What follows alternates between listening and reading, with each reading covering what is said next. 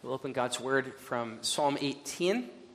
It's on page 536 in your Pew Bible, the third longest psalm, behind Psalm 119 and Psalm 78. Even its length, I think, suggesting to us something about its significance.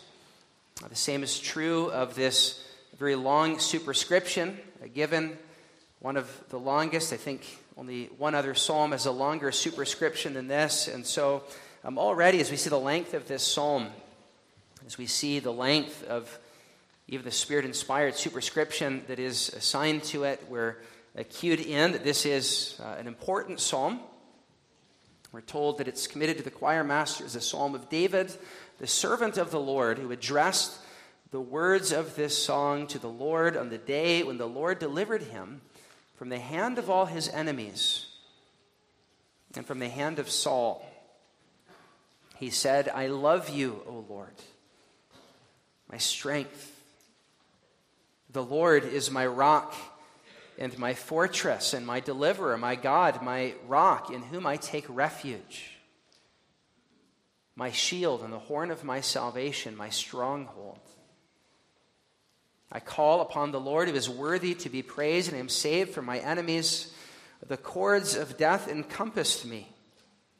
The torrents of destruction assailed me. The cords of Sheol entangled me. The snares of death confronted me. In my distress, I called upon the Lord. To my God, I cried for help. From his temple, he heard my voice, and my cry to him reached his ears. Then the earth reeled and rocked. The foundations also of the mountains trembled and quaked because he was angry. Smoke went up from his nostrils, and devouring fire from his mouth. Glowing coals flamed forth from him. He bowed the heavens and came down. Thick darkness was under his feet. He rode on a cherub and flew. He came swiftly on the wings of the wind. He made darkness his covering, his canopy around him, thick clouds, dark with water. Out of the brightness before him, hailstones and coals of fire broke through his clouds. The Lord also thundered in the heavens. The Most High uttered his voice. Hailstones and coals of fire. He sent out his arrows and scattered them. He flashed forth lightnings and routed them. And the channels of the sea were seen. The foundations of the world were laid bare. At your rebuke, O Lord, the blast of the breath of your nostrils. He sent from on high, he took me. He drew me out of many waters. He rescued me from my strong enemy and from those who hated me. For they were too mighty for me. They confronted me in the day of my calamity, but the Lord was my support. He brought me out into a broad place. He rescued me because he delighted in me. The Lord dealt with me according to my righteousness. According to the cleanness of my hands, he rewarded me, for I have kept the ways of the Lord and have not wickedly departed from my God. For all his rules are before me, and his statutes I did not put away from me. I was blameless before him, and I kept myself from guilt. So the Lord has rewarded me according to my righteousness, according to the cleanness of my hands in his sight. With the merciful you show yourself merciful. With the blameless man you show yourself blameless. With the purified you show yourself pure, and with the crooked you make yourself seem tortuous. For you save a humble people, but the haughty eyes you bring down. For it is you who light my lamp. The Lord my God lightens my darkness. For by you I can run against a troop, and by my God I can leap over a wall. This God, his way is perfect. The word of the Lord proves true. He is a shield for all those who take refuge in him. For who is our God but the Lord? And who is a rock except our God? The God who equipped me with strength and made my way blameless. He made my feet like the feet of a deer and set me secure on the heights. He trains my hands for war so that my arms can bend a bow of bronze. You've given me the shield of your salvation, and your right hand supported me. And your gentleness made me great. You gave me a wide place for my steps under me, and my feet did not slip. I pursued my enemies and overtook them and did not turn back till they were consumed. I thrust them through so that they were not able to rise. They fell under my feet. For you equipped me with strength for the battle. You made those who rise against me sink under me. You made my enemies turn their backs to me, and those who hated me I destroyed. They cried for help, but there was none to save. They cried to the Lord, but he did not answer them. I beat them fine as dust before the wind. I cast them out like the mire of the streets. You delivered me from strife with the people. You made me the head of the nations. People whom I had not known served me. As soon as they heard of me, they obeyed me. Foreigners came cringing to me. Foreigners lost heart and came trembling out of their fortresses. The Lord lives, and blessed be my rock, and exalted be the God of my salvation, the God who gave me vengeance and subdued peoples under me, who rescued me from my enemies. Yes, you exalted me above those who rose against me. You delivered me from the man of violence. For this I will praise you, O Lord, among the nations, and sing to your name. Great salvation he brings to his king, and shows steadfast love to his anointed, to David and his offspring forever.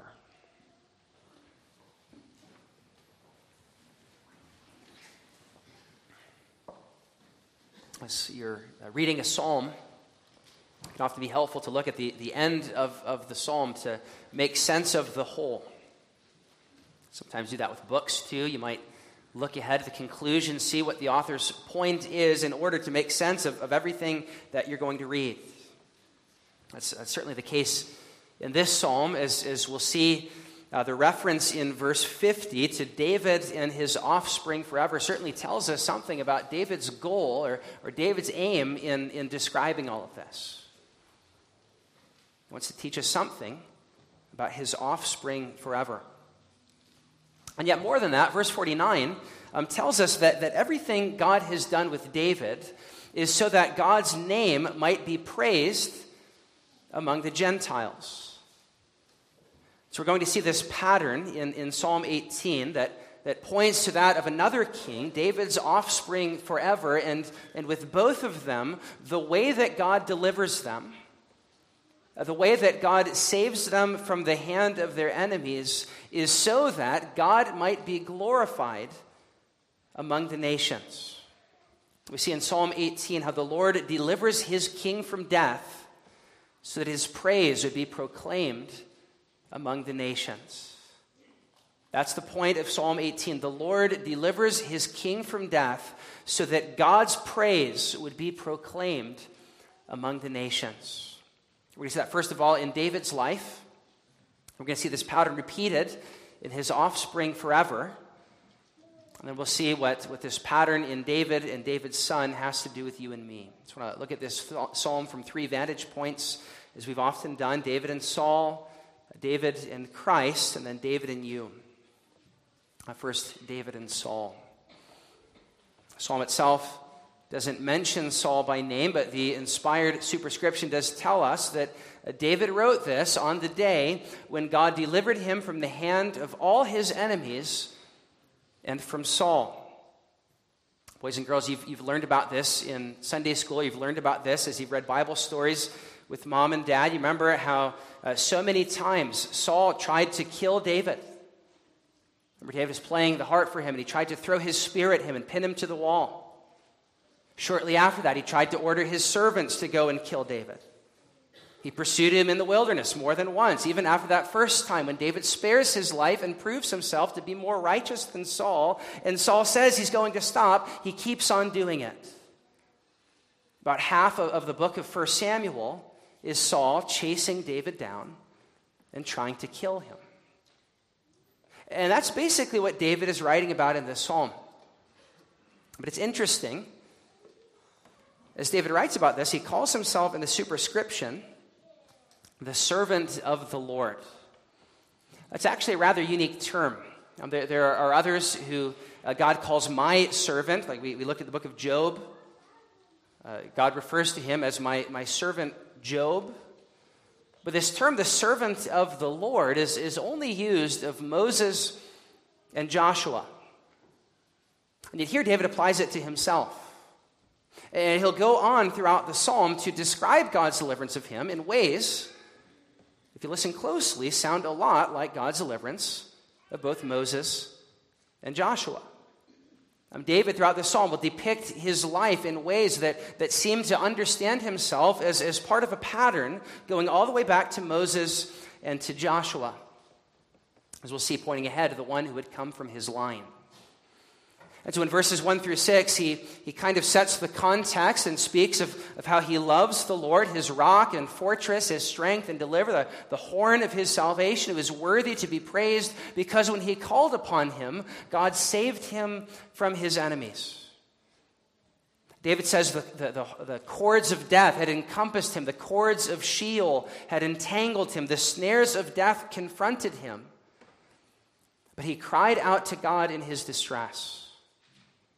These first 6 verses set the context of David's distress. He's speaking poetically of how when Saul chased him down to kill him, he cried to God for help, and like God heard Moses, and like God heard Joshua, he heard David's voice from his heavenly temple, and his cry reached his ears.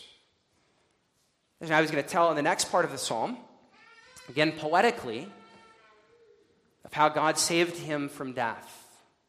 So in verses 1 to 6, we see David's distress. Then in verses 7 to 19, we see David's deliverance. He's threatened by the powers of death and hell, as he said in verses 4 and 5. Death and Sheol.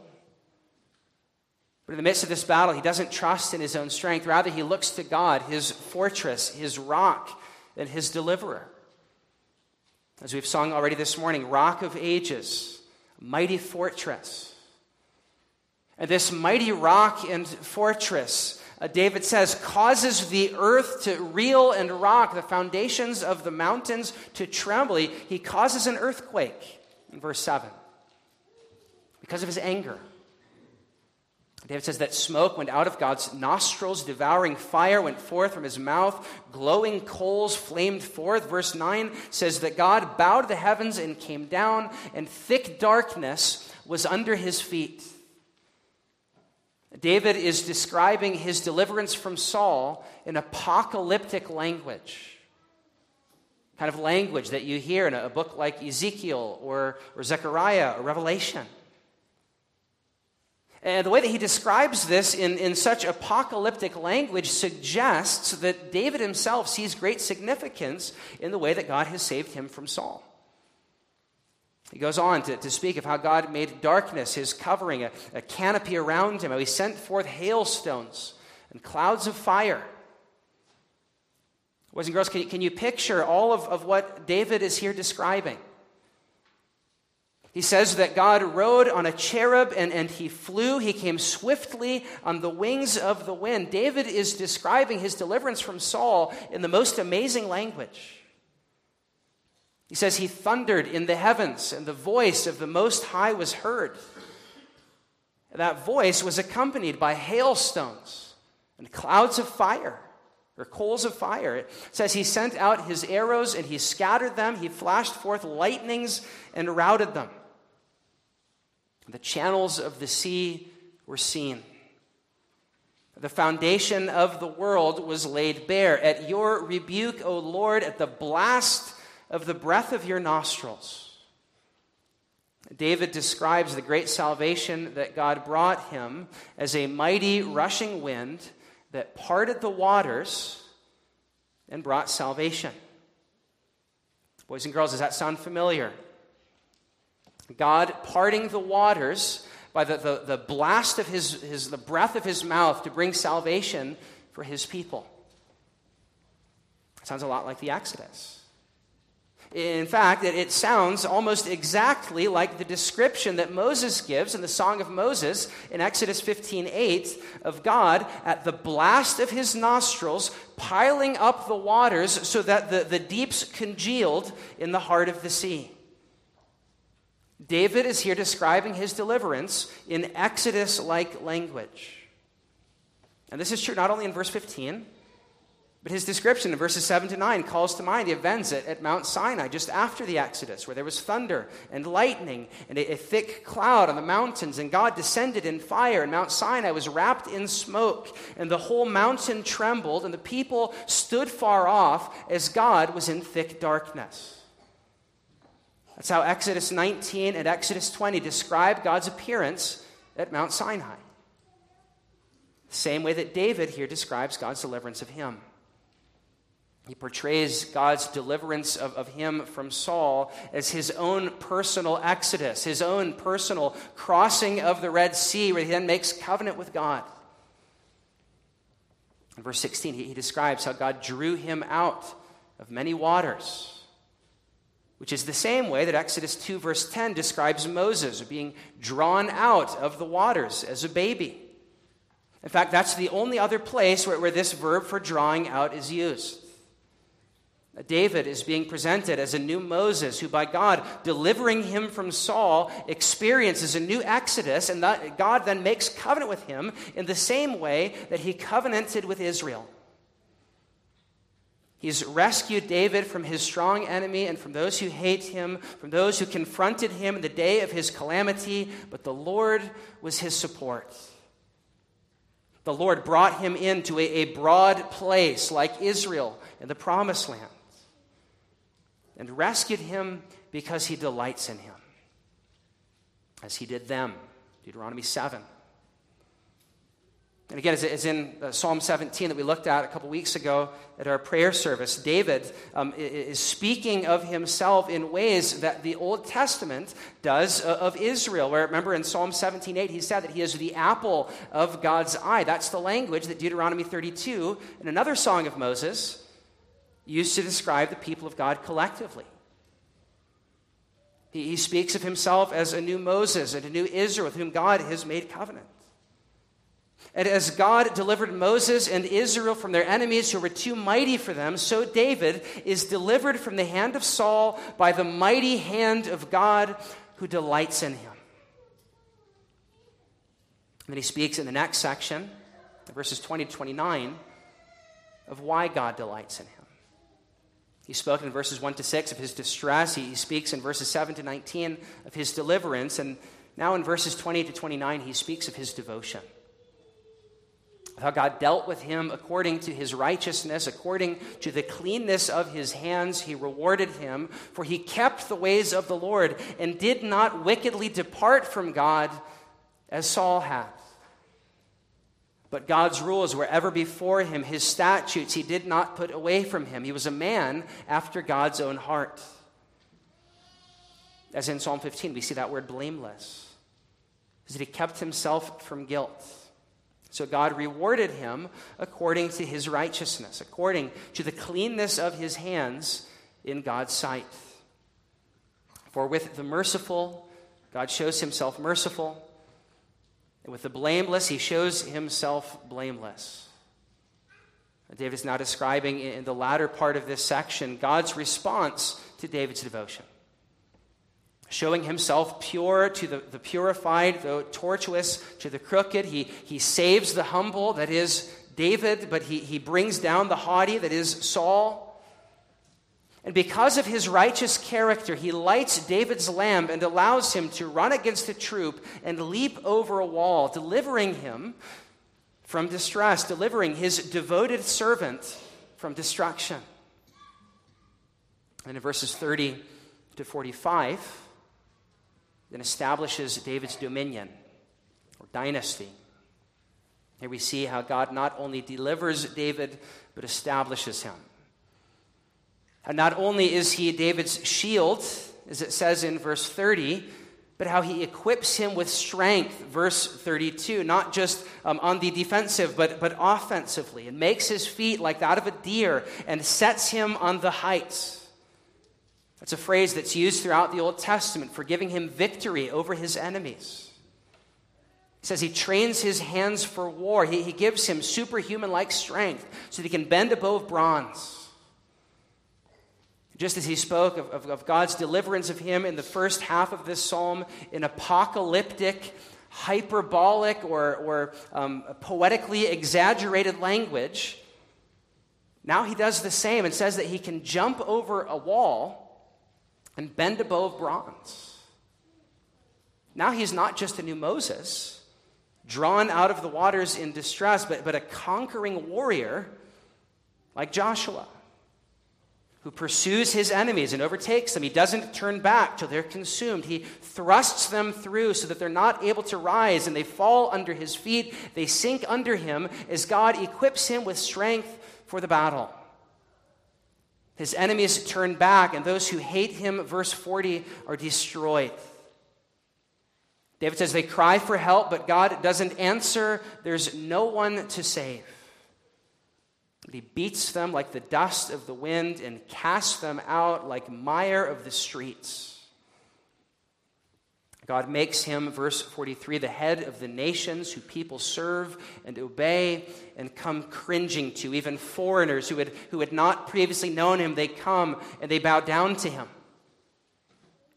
Think Psalm 2. Those nations who previously had raged against him, now they come, they tremble before him, and they kiss the Son. These verses describe his conquest. The servant of the Lord is delivered like Moses and conquers like Joshua, destroys like Joshua. So as we move throughout this psalm, we see David's distress, we see David's deliverance, we see his devotion, his dominion. And finally, in verses 46 to 50, we see David's declaration, perhaps David's doxology. His declaration of praise to this God who is his rock, the God of his salvation, who has delivered him from his enemies and exalted him above those who rose against him. Even that singular enemy of verse 48, Saul, was a sort of type of the Antichrist. God saves him from death. He conquers his enemies, and he gives him a kingdom. That's what we see throughout Psalm 18. And the goal of it all, verse 49, is that David would be able to praise God among the nations and sing to his name, saying, for great salvation he brings to his king, and he shows steadfast love to his anointed, to David and his offspring forever. That's how the psalm ends in verse 50. A declaration of praise to God for not only his steadfast love to David, but to his offspring forever. And that word offspring, or some translations, it's seed, is in the singular. This is referring to the promised seed, the promised Davidic offspring of 2 Samuel 7, the king who would come from David's line and rule forever. What David is doing here at the end of this psalm is he's hinting for us that this psalm is not just about what happened to him and Saul, but how what happened to him and Saul points to what would happen with David's son, his offspring forever, God's anointed. That this psalm is ultimately about him. John Calvin, who's often somewhat cautious about seeing types where they might not be, says of this psalm and of that word offspring, we are not to understand this as all of David's descendants indiscriminately, but we are to consider it as particularly referring to that successor of David of whom God had spoken in 2 Samuel 7. David here commends his seed to us as honored by that remarkable promise that fully applies neither to Solomon nor any of his children, but to the only begotten Son of God. Which means, Calvin says, that we shall only duly profit in the study of this psalm if we are led by the contemplation of the shadow and type to him who is the substance. We shall only duly profit in the reading and the study of this psalm if we are led from contemplating the shadow and type that is David to Christ, who is the substance. So that's what we want to do in the second part of our time together this morning. We want to move from David and Saul to David and Christ. David leads us to make this move in the way that he ends this psalm. And yet not only in the way that he ends this psalm, but also in the way the New Testament speaks of it. This psalm is twice quoted in the New Testament by the author of Hebrews and by Paul in Romans. It is placed on the lips of Jesus. Hebrews chapter 2 quotes the Septuagint of verse 2, where it says, I will take refuge in him or put my trust in him, as the words of Christ. And Romans 15 understands verse 49 as ultimately referring to the proclamation of the good news, not just of God's deliverance of David, but David's son. The apostolic testimony and the words of David himself in verse 50 lead us to see this psalm is pointing beyond David to the experience of his son. That's why everything that David describes is couched in this prophetic hyperbole, this apocalyptic language that goes far beyond anything that ever happened to him. James Johnston says the victory of Jesus is bursting through the seams in this psalm. David wants us to understand that he's writing about more than his own victories. The content of Psalm 18 is too big and too full to only refer to David. But like a river that overflows its banks, this psalm overflows the historical events of David's life. There is simply more here than was true of David himself. David was not literally encompassed by the cords of death, entangled in the cords of hell, but wrote metaphorically of his experience as a prophetic testimony to the one who was crucified, dead, and buried. He descended into hell. When David was saved from his enemy, there was no literal earthquake. The foundations of the earth did not rock and reel. But when Jesus, his descendant, the offspring of David, was crucified, and when he rose from the dead, the earth did quake. Matthew 28:2, and behold, there was a great earthquake, for an angel of the Lord descended from heaven and came and rolled back the stone. His appearance was like lightning. And when he died just 3 days before that, the rocks were split in two, the veil was torn, the dead were raised, the darkness of Psalm 18 covered the earth. Even these servant of the Lord themes point to Jesus, who is the servant of the Lord, par excellence, the greater Moses, who brings about a greater Exodus, the true Joshua, Yeshua, who brings his people into the land. The one who God brings into a broad place and rescues because he delights in him. He delights in his righteousness, to which verses 20 to 27 point. We said this when we looked at Psalm 17. The same is true of Psalm 18. David's relative righteousness points beyond himself to the comprehensive righteousness of his offspring forever. Verses 20 to 24 are supremely true on the lips of Jesus. He is the merciful and blameless one of verse 25. He is the pure in heart of verse 26. He is the meek and humble of verse 27, who God will raise up. Again, commentator James Johnston says, David was a prophet and foresaw and spoke of the absolute innocence and purity of Christ, who God answered and delivered from death precisely because of his sinless life. Who could say, verse 20, the Lord has dealt with me according to my righteousness. And who God then raises up from death to become the conquering warrior of the last half of this psalm, who defeats his enemies and is made head of the nations. Just as God said in Psalm 2, I will set my king on Zion, my holy hill. Ask of me, and I will make the nations your inheritance. And so in verses 43 to 50, God does. Or you can look at verses 37 and 38, where it says that he will chase his enemies down and he will thrust them. It's interesting, that word thrust literally means smash or crush, and is repeatedly used in places throughout the Old Testament that echo Genesis 3:15. One example would be in Numbers 24, in that oracle of Balaam, where it says that he will crush the foreheads of Moab, and he's speaking of that star that would rise from Jacob's line. Speak of that king who would come from Judah.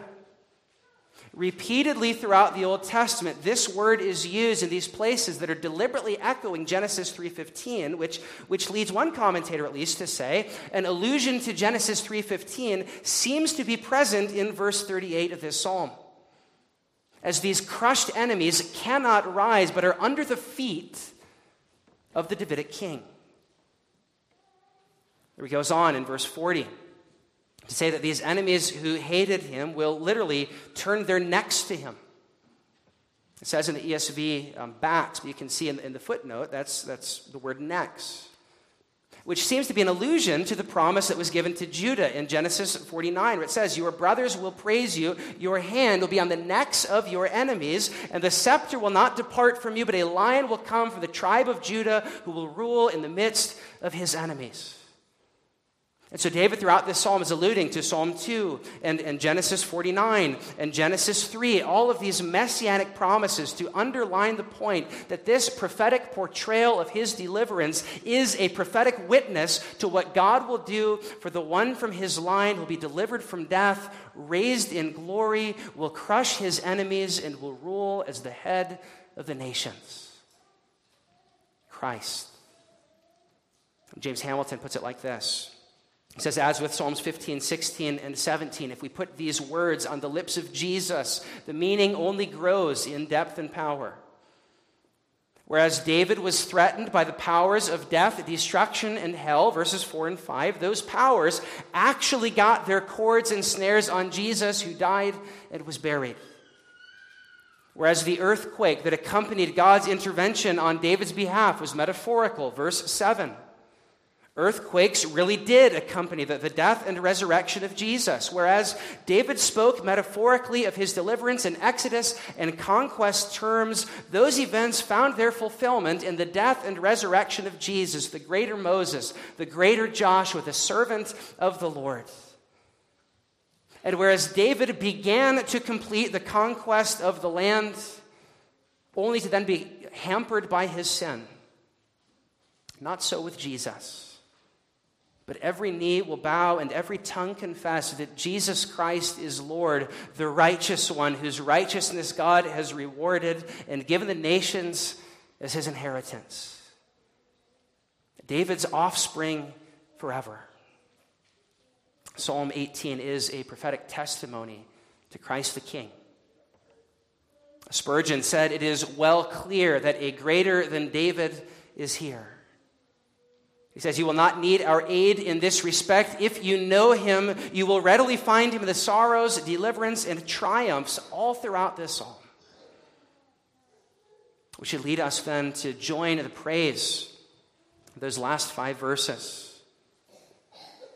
Verse 45, trembling, as Psalm 211 calls us to. It's saying, "Blessed be our rock, and exalted be the God of our salvation, who has delivered his king and subdued his enemies under him. He's exalted him against those who rose against him and delivered him from that singular man of violence." As it speaks of those enemies and then that singular man of violence, I think we're to understand that ultimately as the multitude of enemies who hated Christ and the singular serpent who incited them, who Christ, in verse 38, crushes under his feet in victory, and in verse 49, proclaims God's praise among the nations and sings to his name. He proclaims God's praise among the nations as a direct result of everything that God has done in saving and raising up his king to crush his enemies under his feet through death and resurrection.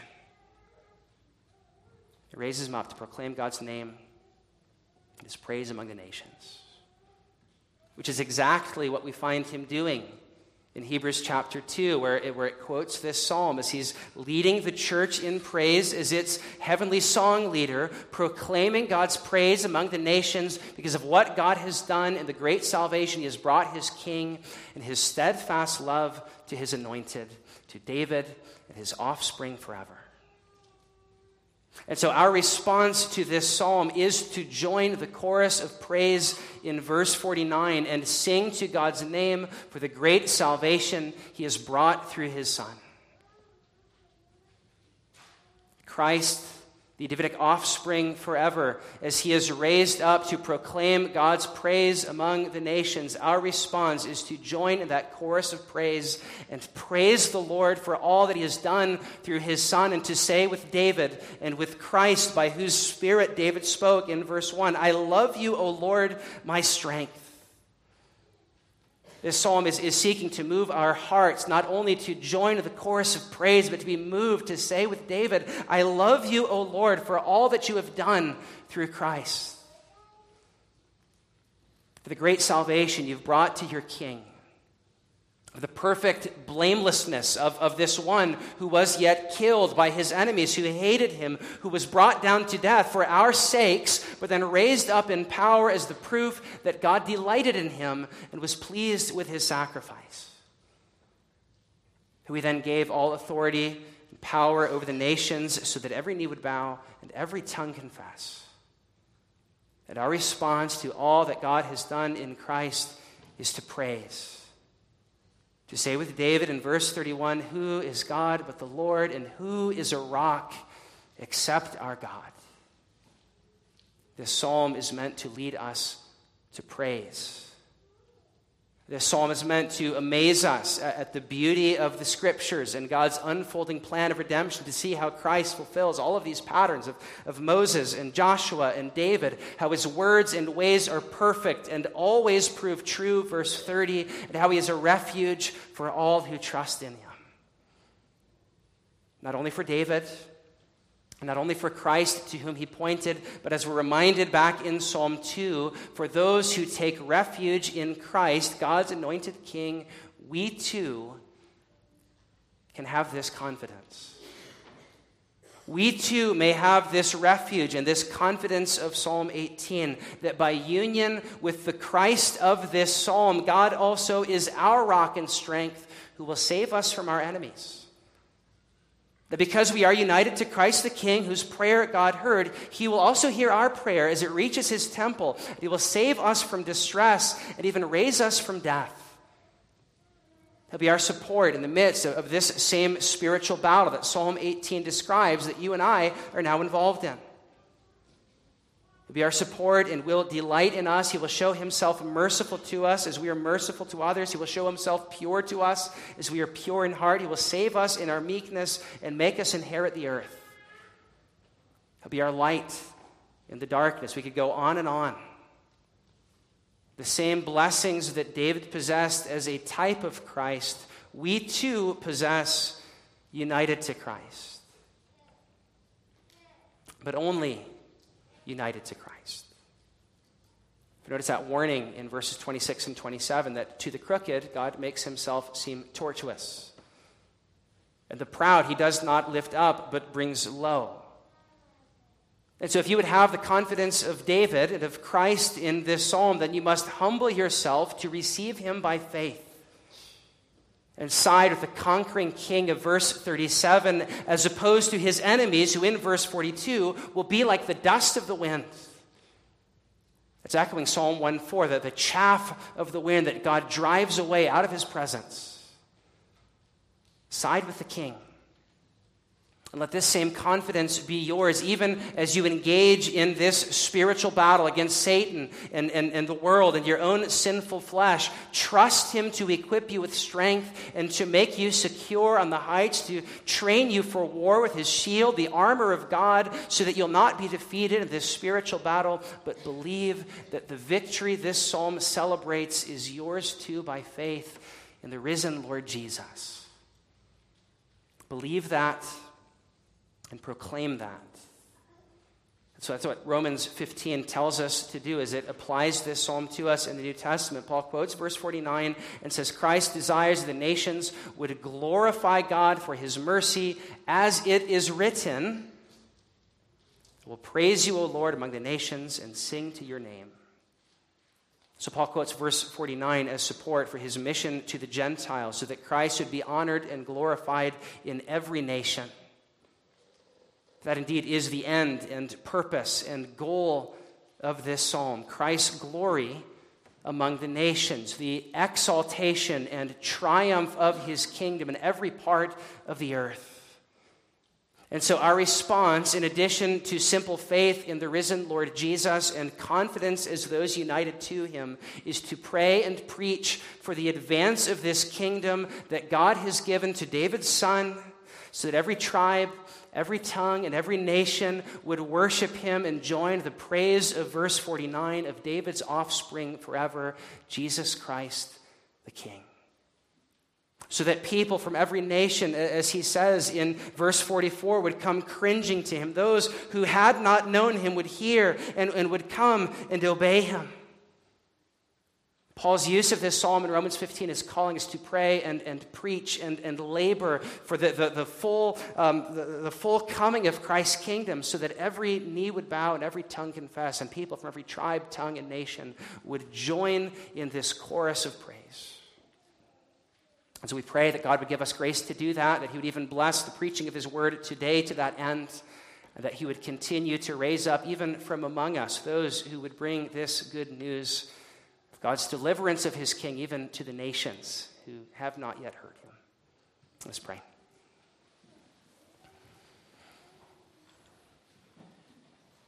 Father in heaven, we glorify you and praise you and sing to your name because of all that you have done in saving your son from death, raising him in glory, and giving him the nations. We praise you for how he fulfills all of these patterns of the Exodus and conquest and Moses and Joshua and David. And pray that you would make our hearts, Lord, to burn within us as we've beheld that this morning. Like those two disciples on the road to Emmaus, that our burning hearts would compel us to pray and preach for the coming of Christ's kingdom and his glory to be known in all the earth, even as this psalm prophesies, so that those who had not known him would serve him, foreigners would come cringing to him, and all nations would kiss the Son and serve him as King forever. All this we pray in Jesus' name, the one in whom you delight.